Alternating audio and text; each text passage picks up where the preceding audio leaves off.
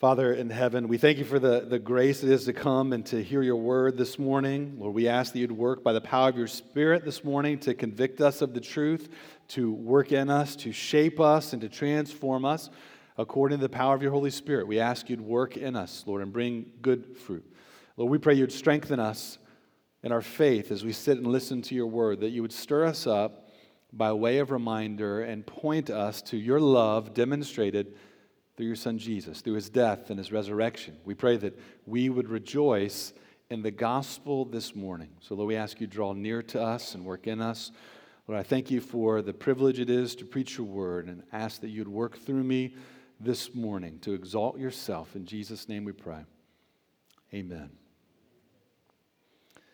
Are all religions basically the same? Maybe you've heard that asserted before. Well, you know, Christians, you're basically the same as every other religion. I know you have different terms. You have a different name for your holy book, a different name for your God, but you're all pretty much the same. You're just trying to live a better life. You're trying to be good people. You're trying to do good things. Well, the answer to that question, are all religions basically the same? It's no. I can speak for Christianity and how the Christian religion is different from any other religion on the face of this globe. We have a message that's different from any other message you'll hear. A gathering on Sunday mornings that's different from any other gathering that takes place on the face of the globe today. And if you want to understand this message of Christianity, the gospel, a great place to turn in the Bible is the book of Galatians. We see the gospel, the good news of Jesus Christ, of his death and his resurrection applied to the lives of sinful people, that they might be forgiven and justified before God. We find that spelled out in the book of Galatians. And I've heard that the differences between Christianity and other religions summed up with a phrase, maybe you're familiar with it, do versus done. Every world religion is about what you must do, the good things you must do to earn your way to God, to live a better life, to build up your spiritual resume, what you must do to make your way to whatever it is they call God. But the Christianity, the Christian religion, is about what's been done for us. Not what about individuals can do. In fact, what the Christian message, the gospel, tells us what we've done is we've offended God by sinning against him, by rejecting his loving authority over us and over our lives. That's what we've done, and that we're in need of forgiveness. Yet what God has done in his amazing grace and in his kindness, he sent his son Jesus down to earth.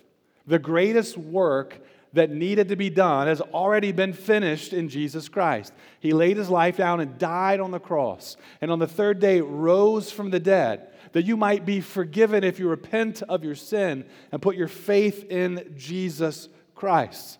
So Christians gather on Sunday morning, the morning that Jesus got up from the dead, to praise him for what he alone has done. We get to rest in what he's done. We don't come this morning to praise ourselves, to pat ourselves on the back. We come this morning with our hands pointed upward, outward, praising God alone for what he has done. That's the difference in Christianity. It's the difference that the Apostle Paul wants the Galatians to be reminded of. He came to their region there in central Turkey. He preached the gospel, the good news of what God had done in Jesus Christ. They had received it, yet they began to revert back to this system of good works, trusting in what they have done. And the Apostle Paul wrote this letter, the book of Galatians, that's preserved for us this morning as God's holy word, to correct them, to point them back to trusting and resting in Jesus. This morning, it's our fourth study in the book of Galatians, and I pray that as we turn our attention to this book, that we would be filled with joy and with hope in what God has done through Jesus Christ. Turn with me to Galatians chapter 3. We're in chapter 3 this morning, verses 1 through 14. The best way to pay attention during this sermon is to open up a copy of the Bible. And if you need a copy of the Bible, take one of those right in front of you in the pew rack. You can turn to page 973.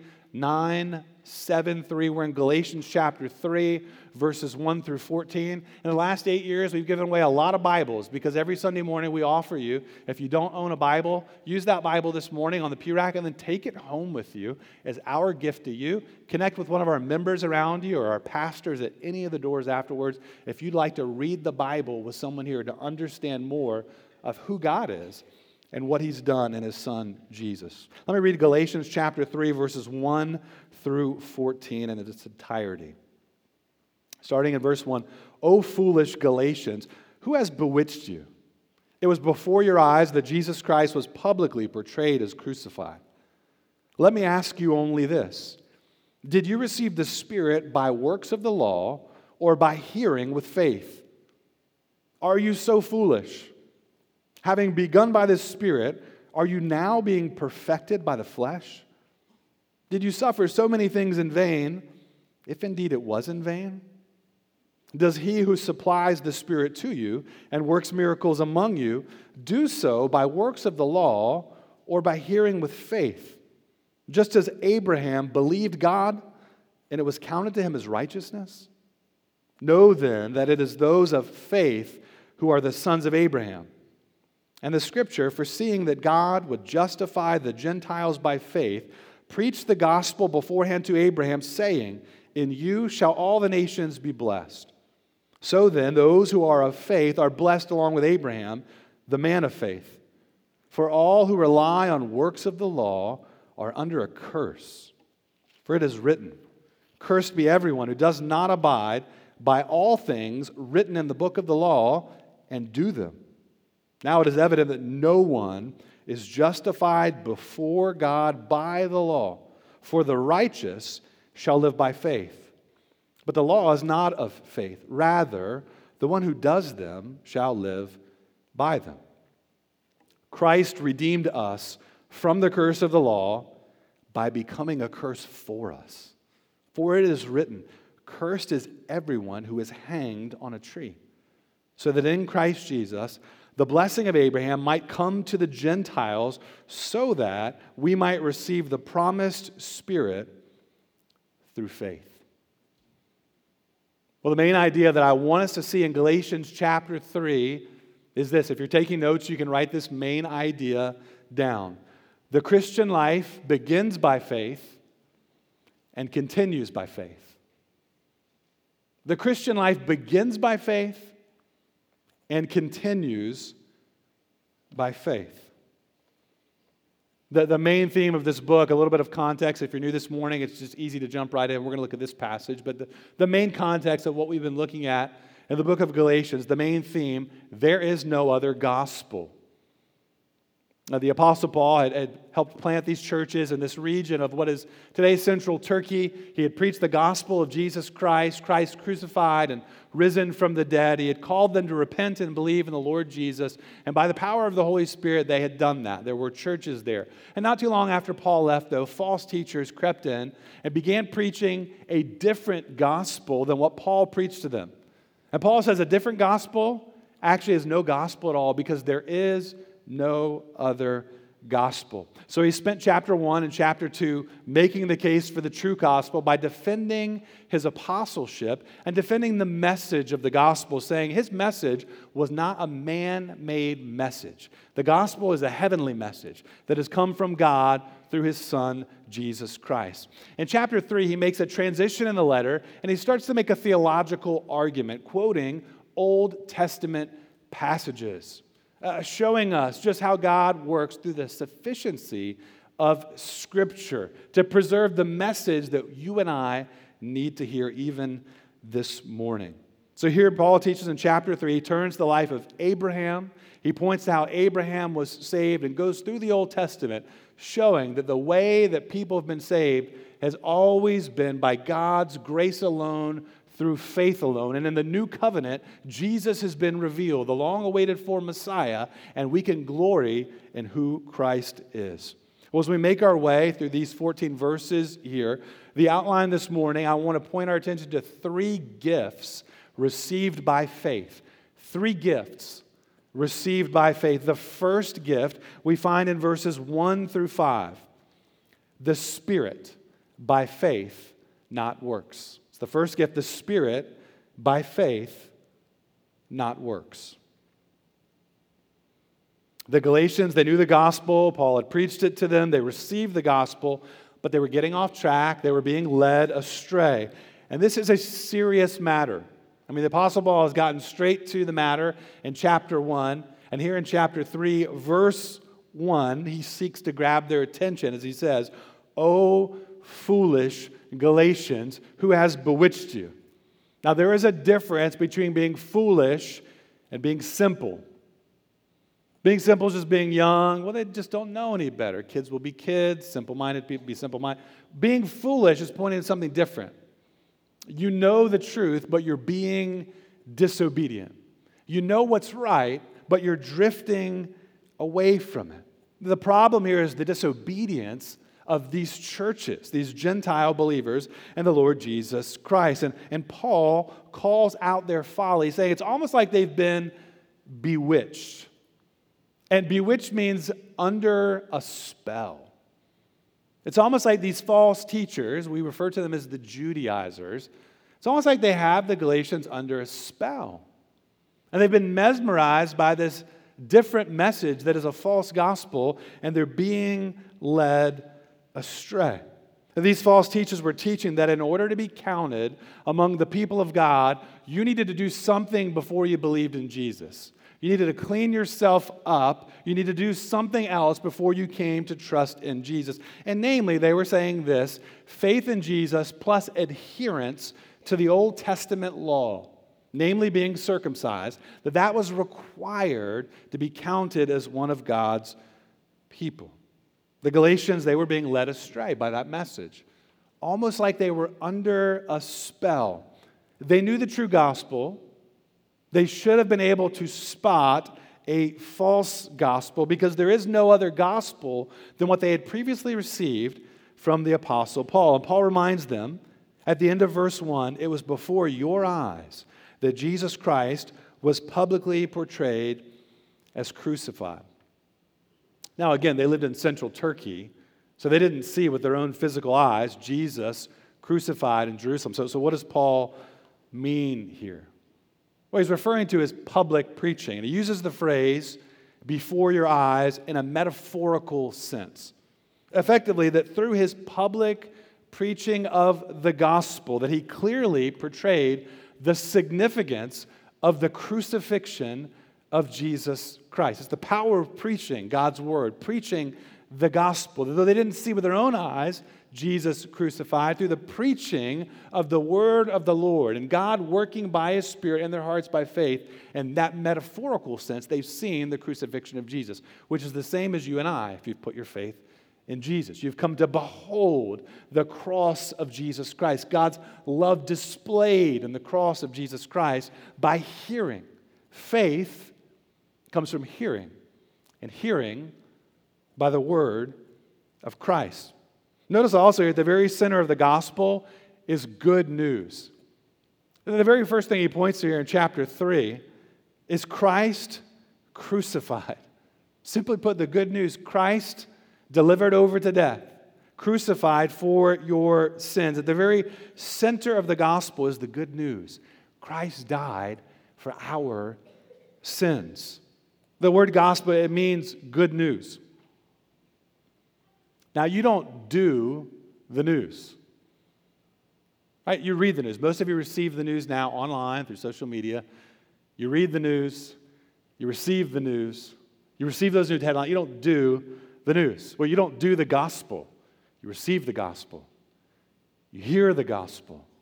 Most importantly, you believe the gospel if you put your faith in Jesus Christ. You believe something specific. Jesus died on the cross. He rose from the dead. There is salvation found in no one else besides him.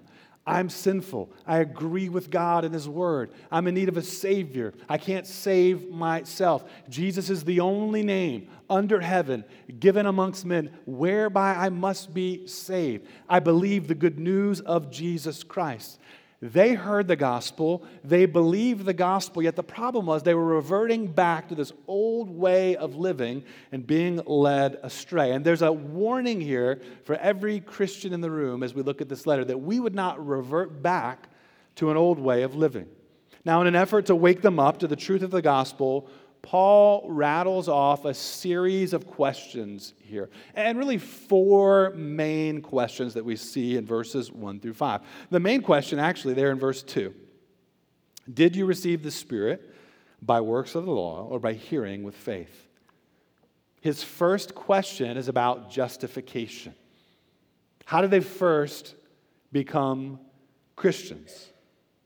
When you first received the Spirit, that's your conversion.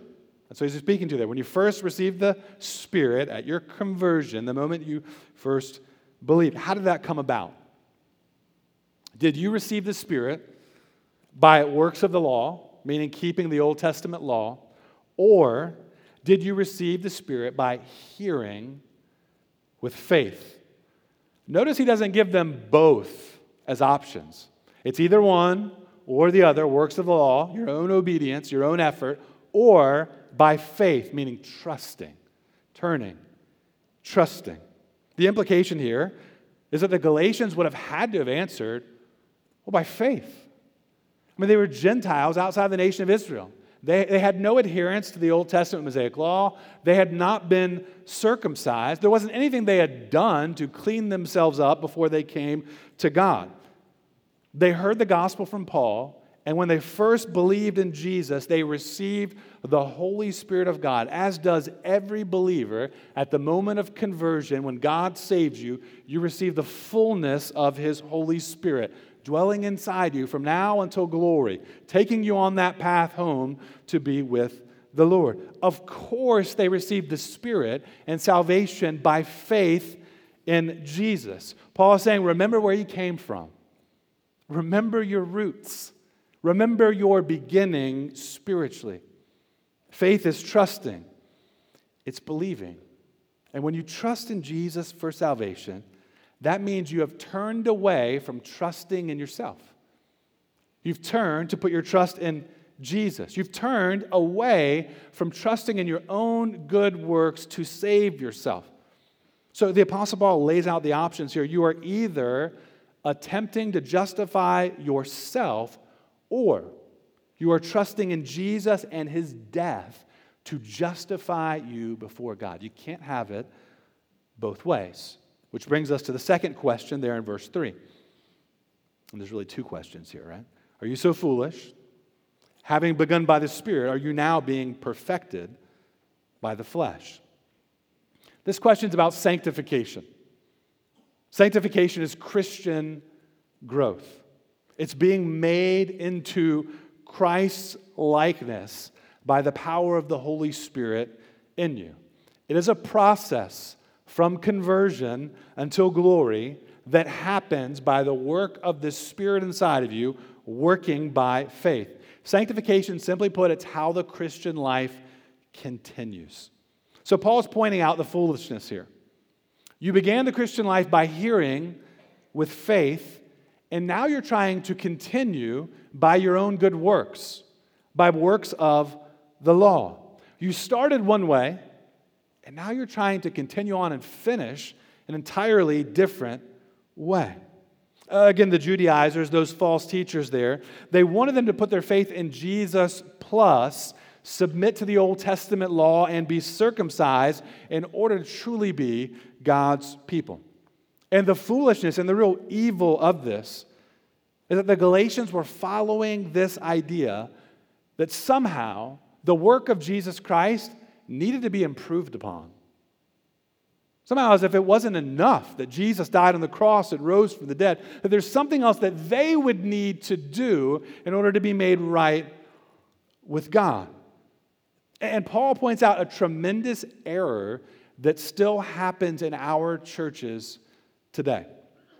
Far too often, Christians wrongly think, well, I'm saved by faith, but I grow by my efforts.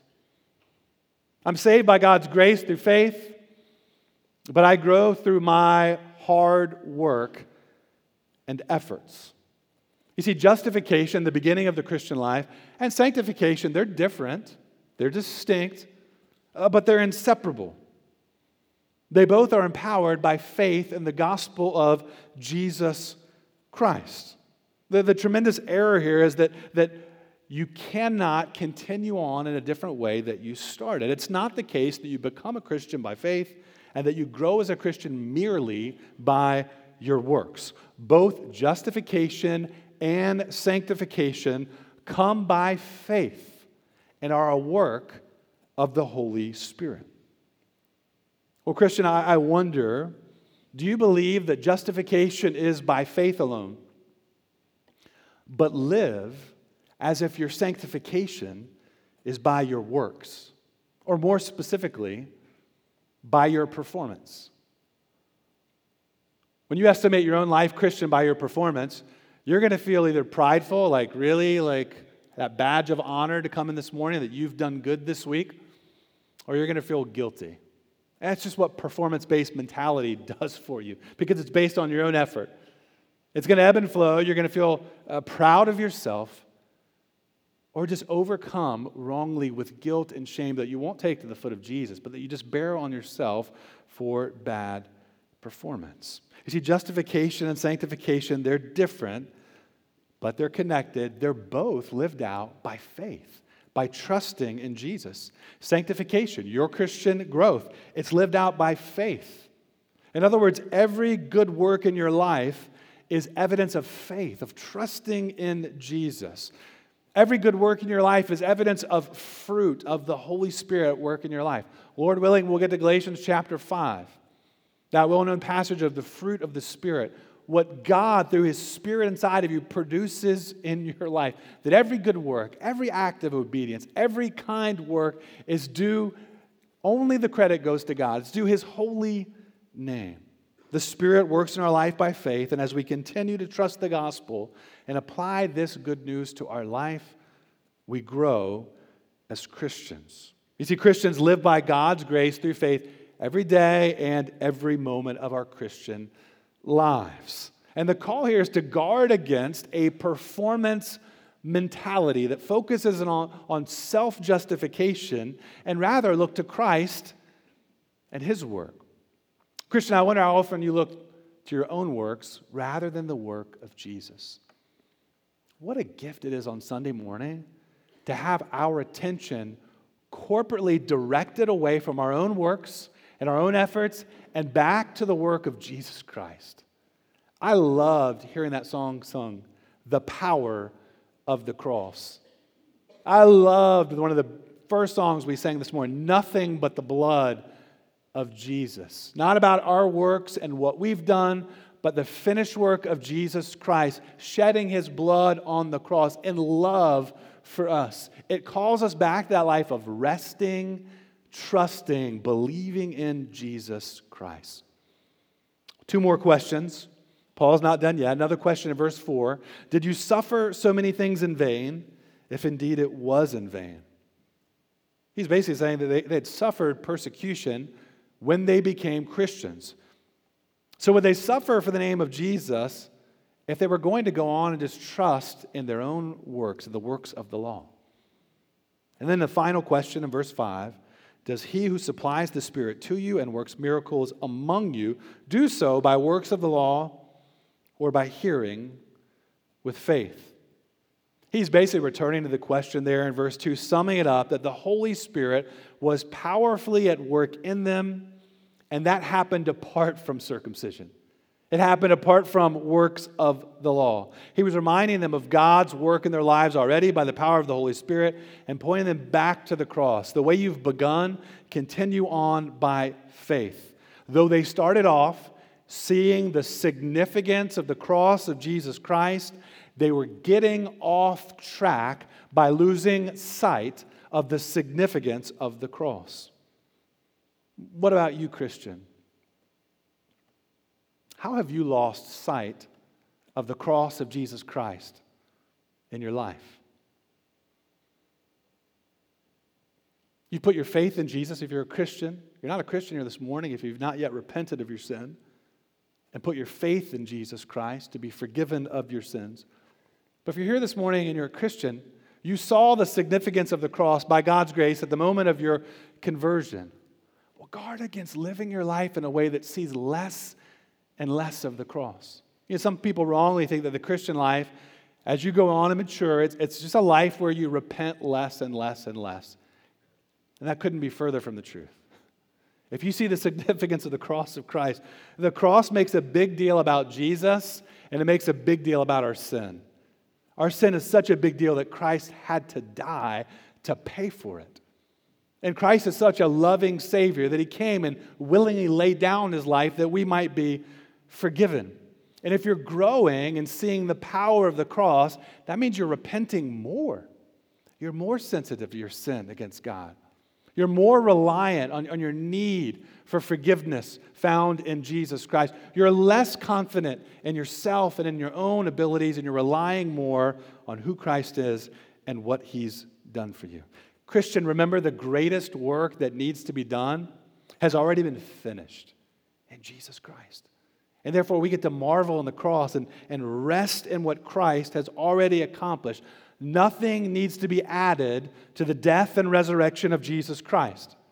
You can't improve upon the work of Jesus Christ. Rather, you trust in Him. He's sufficient. And trying to add to the gospel is to turn away from God, to desert His grace and His love. Christian, remember, the gospel is not merely the entrance into the Christian life. It's the way to enjoy the Christian life. The Christian life begins by faith in Christ and continues by faith in Christ. A second gift we receive by faith there in verses 6 through 9, righteousness by faith, not works. Righteousness by faith, not works. Paul's first appeal to the Galatians was to consider their conversion. Now, he looks to the Old Testament to show justification before God has always been by faith alone. So he quotes Genesis 15:6. I actually saw in a memory that popped up on social media this week that 2 years ago this Sunday, we were in Genesis chapter 15 looking at verse 6. So if you were here 2 years ago, here's a reminder for us in the New Testament of a very important moment in salvation history. So he quotes Genesis 15:6 there in verse 6. You'll see it in quotes. And then in verse 8, he quotes Genesis chapter 12, verse 3, pointing to the life of Abraham to make his case. Look at verses 6 and 7. Just as Abraham believed God, and it was counted to him as righteousness, know then that as those of faith who are the sons of Abraham. So again, this call that they must have Jesus plus circumcision. They were probably the false teachers. We don't get all the details, but they were likely pointing back to Abraham and to his circumcision and saying, okay, Gentile believers, you need to be circumcised. And so Paul says, okay, well, let's look back to Abraham. Let's look back to Abraham and see what kind of witness we have in Abraham. In Genesis chapter 15, verse 6, we see Abraham believed God, and then he was counted as righteousness.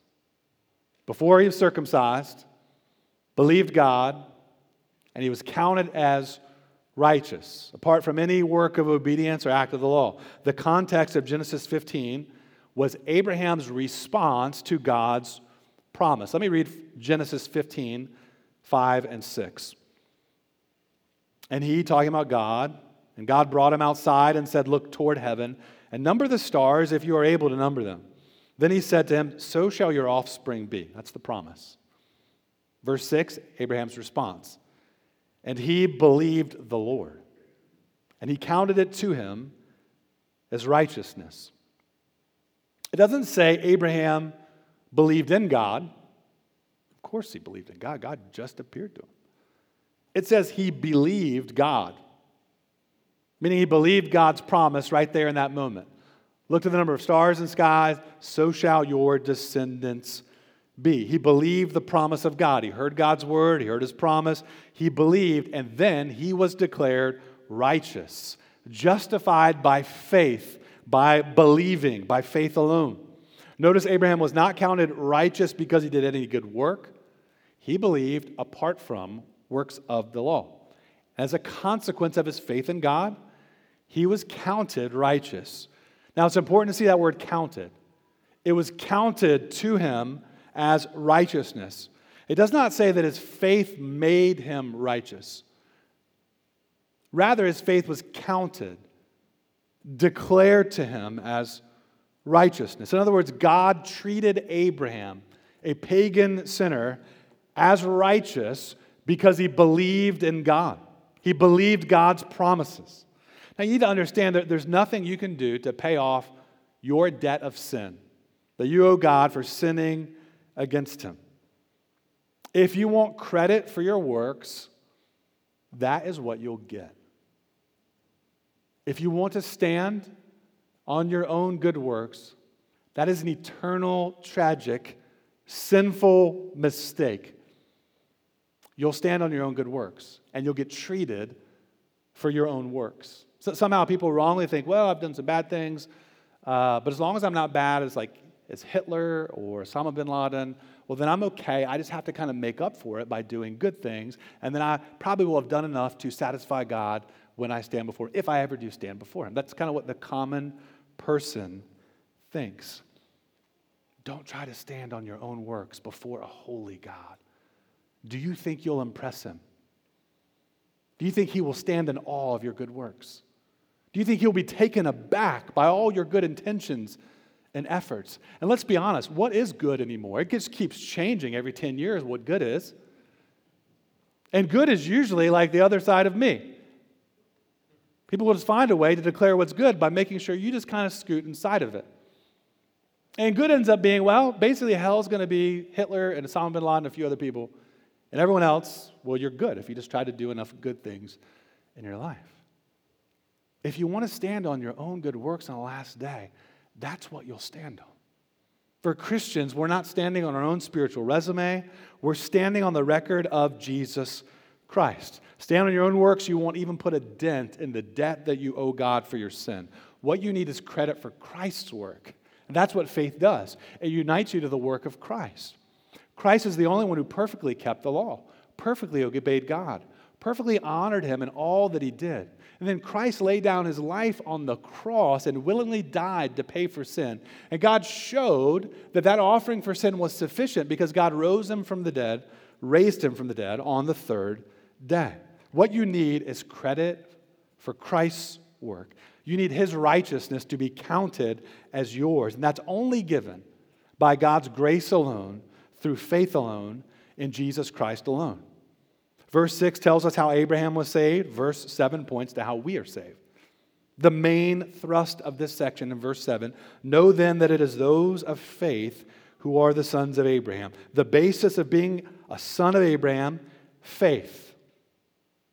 Those who have the faith of Abraham are sons or children of Abraham. Paul pivots now to Genesis chapter 3 for another lesson there in verse 8. This blessing promised to Abraham is for all people. Look at verse 8. And the scripture, foreseeing that God would justify the Gentiles by faith, preached the gospel beforehand to Abraham, saying, in you shall all the nations be blessed. Challenging verse to kind of figure out what does it mean here. I think that word scripture here most likely is referring to the scripture quoted at the end of the verse there, to Genesis 12:3. The scripture quoted there at the end of verse 8, it could also refer to all the Old Testament, but either way, scripture is an extension of God. God speaks through scripture. And here God is speaking as recorded in scripture. In that way, the scriptures foresaw that God would justify the Gentiles, those nations outside of Israel, and declare them righteous by faith. The good news preached beforehand to Abraham, the good news is this: God's salvation is for all people. It's for all nations. Here at the end of verse 8, Genesis 12, verse 3, God's promise to Abraham back in Genesis 12 to make him the father of many nations. Meaning it was God's plan from the very beginning to bless the nations, to bless all peoples on earth, to form for himself and to redeem for himself a people comprised of every nation. God promised to bless the Gentiles through Abraham, which means Jew and Gentile, saved the same way, by faith alone. Just as God justified Abraham by faith alone, God would justify the Gentiles by faith alone. So his promise in chapter 12 of Genesis, verse 3, established a timeless principle of the gospel, that justification before God is by faith alone. Paul's conclusion from this Old Testament lesson there in verse 9, so then, those who are of faith are blessed along with Abraham, the man of faith. Simply put, God's blessing of salvation and righteousness comes not by working, but by believing. The world system and the sinful flesh don't like that. We don't like that. We really like to think that everything we have, we've earned and worked hard for, especially as Americans. We love to think that we earned this and worked hard. Think about this. Who is more respected in our society? Trust fund babies or self-made millionaires? We like to think we made ourselves. I went to an athletic event recently where one school was taunting another school that had kids from a particularly wealthy background, and their taunt was, "Daddy's money, daddy's money." It was a taunt. It was a taunt saying like, hey, everything you have, you were born with a silver spoon in your mouth. We don't like that as Americans. We like to think we went from rags to riches on our own, that we're self-made millionaires. And then that gets applied spiritually, that I've earned what I've gotten. You see, God's blessing of salvation and righteousness is free, inherited by all who put their faith in Jesus. And that's a message that if you put your faith in Jesus, you've grown to love because you've come to agree with God about your sin, that your sin is such a big deal. There's nothing you possibly could have done to make yourself spiritually rich. You've confessed your spiritual poverty before the Lord and put your faith in the riches found only in Jesus Christ. And that's a glorious message to rest in and to trust in. God's righteousness free to all who put their faith in Jesus. Christian, remember, our faith does not save us. Christ does. What's so great about faith? It unites us to Jesus Christ now and forevermore. Christian, you were justified by faith in Christ.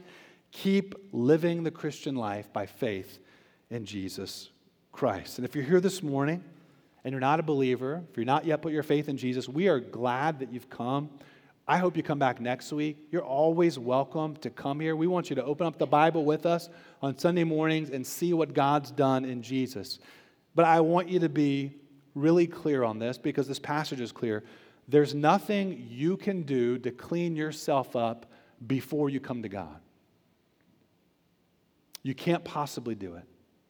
And so if you've come this morning, I think this is the beginning of you cleaning yourself up. The message is this. Righteousness found by God is free. It's found through faith in Christ. That's something that can happen today.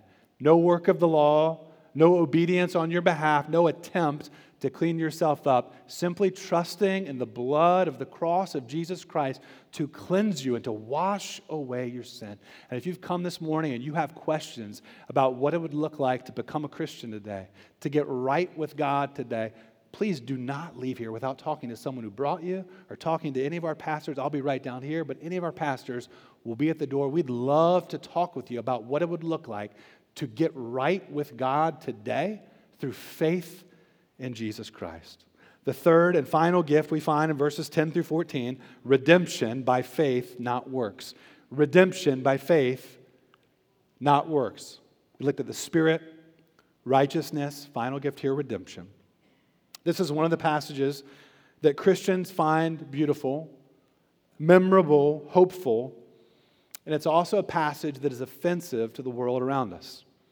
Paul's been tracking with two choices of how to be justified, how to be saved, either by works of the law or by faith, and he's made his case that the path to blessing and salvation is found only by faith in Jesus Christ. Well, then what does that do, and where does that leave those who rely on their own works? Not with a blessing, but the opposite of a blessing. A curse. Look at verse 10. For all who rely on the works of the law are under a curse. For it is written, cursed be everyone who does not abide by all things written in the book of the law and do them. That quote there at the end of verse 10 is Deuteronomy chapter 27, verse 26. The only way to blessing is by faith.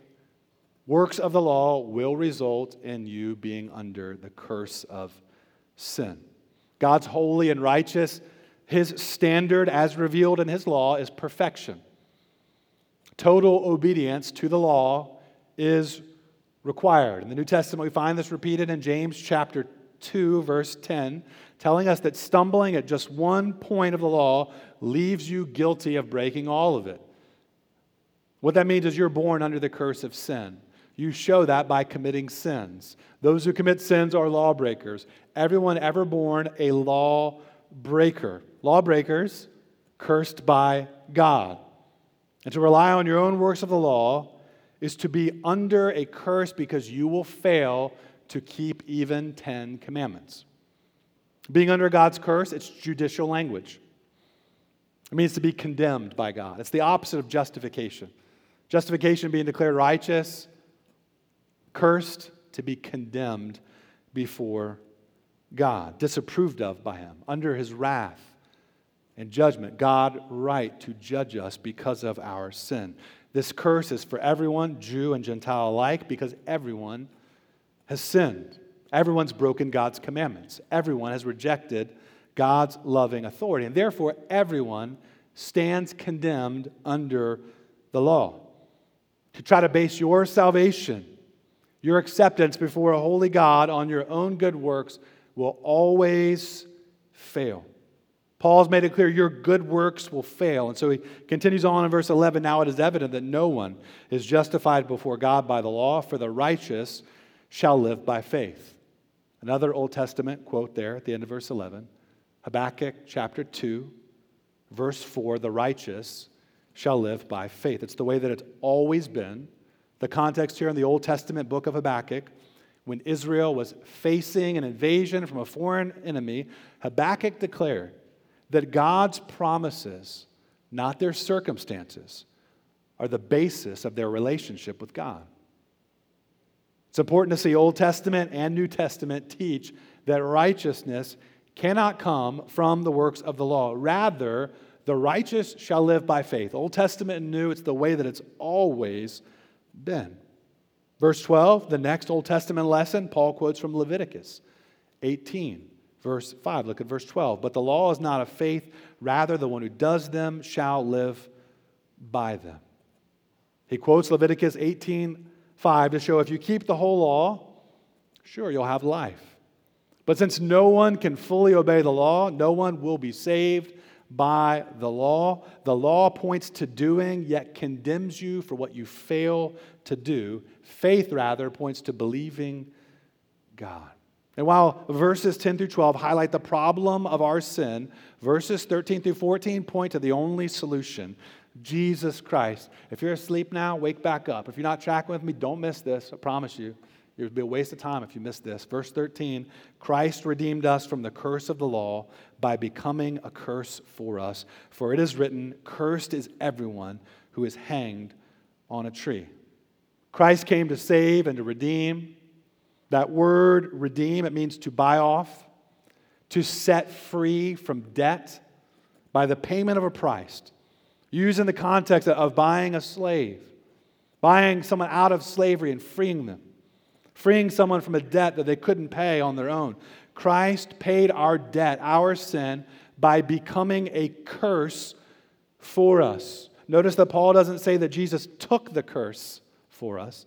Rather, Christ became a curse for us. Christ laid down His life in a substitutionary death for us, meaning in our place. I said Christians find this beautiful. The world finds this offensive because this suggests we deserve God's judgment and His wrath. Christ came in our place, if indeed you've trusted in Him, and took your punishment in your place there at the cross, willingly laying His life down. The good news is that his death on the cross was sufficient to pay for sin and to satisfy God's wrath and his judgment. Jesus bore the curse. It's the beauty of the gospel. Jesus bore the curse for those who trust in him. Paul supports this by quoting again from the Mosaic Law, Deuteronomy 21, verse 23, there at the end of verse 13. Cursed is everyone who is hanged on a tree. In the Old Testament, oftentimes execution was by stoning. Once they'd stone someone, they'd take that dead body and they'd hang it on a tree, saying this person's cursed, meaning rejected by God. Jesus was hung on a tree, showing that he suffered. He bore fully the wrath of God, symbolizing rejection from God in that moment. My God, why have you forsaken me? Meaning he was bearing the full weight of the sin of anyone who would turn and trust in him. Jesus did not die on the cross for his own sin. He was sinless. He perfectly kept God's law. He died on the cross to take your sin away. He died on the cross becoming a curse for you. You could never remove the curse of sin on your own. The only way the curse gets removed is by Jesus, and the only way that his work on the cross gets applied to your life is if you personally turn and put your faith in Jesus Christ. You can either trust in Christ or you can trust in your own works. Rely on your own good works, and you're cursed. But believe in Jesus Christ for forgiveness of sins, and you're blessed. A blessing you didn't earn. A blessing you don't deserve. Receiving God's blessing promised long ago to Abraham. Jesus became a curse that we might become blessed if we trust in him. Verse 14 finishes it off.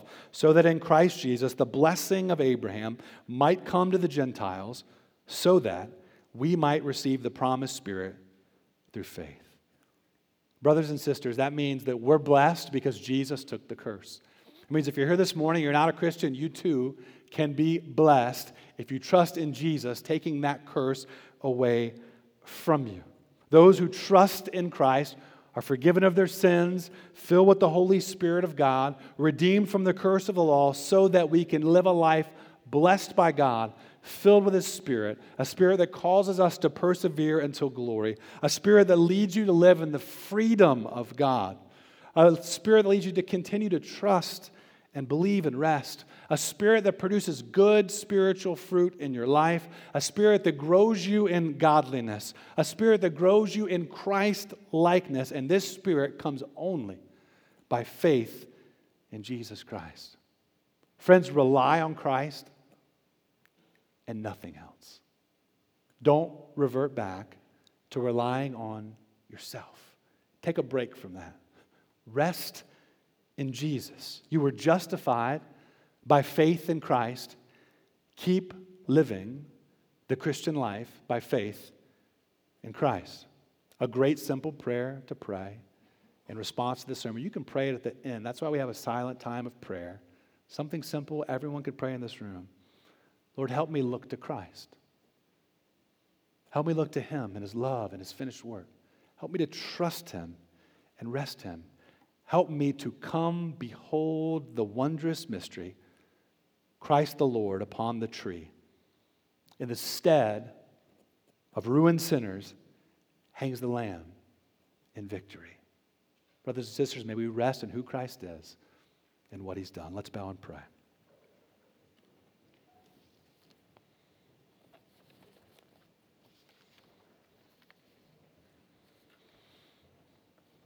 Father in heaven, we ask you to turn our eyes away from ourselves. Lord, turn our hearts away from trusting in our own efforts, our own intentions, what we perceive to be our own good works. And Lord, help us to receive rest and refreshment by turning and resting in Jesus. Lord, we thank you for your word. We thank you for the message preserved for us to glory in and delight in and rejoice in this morning. And Lord, we ask by the power of your Holy Spirit that you would cause us to rest and trust and to keep believing in Christ who gave his life for us. We ask you to fill us with joy in him now as we depart. In Jesus' name we pray. Amen.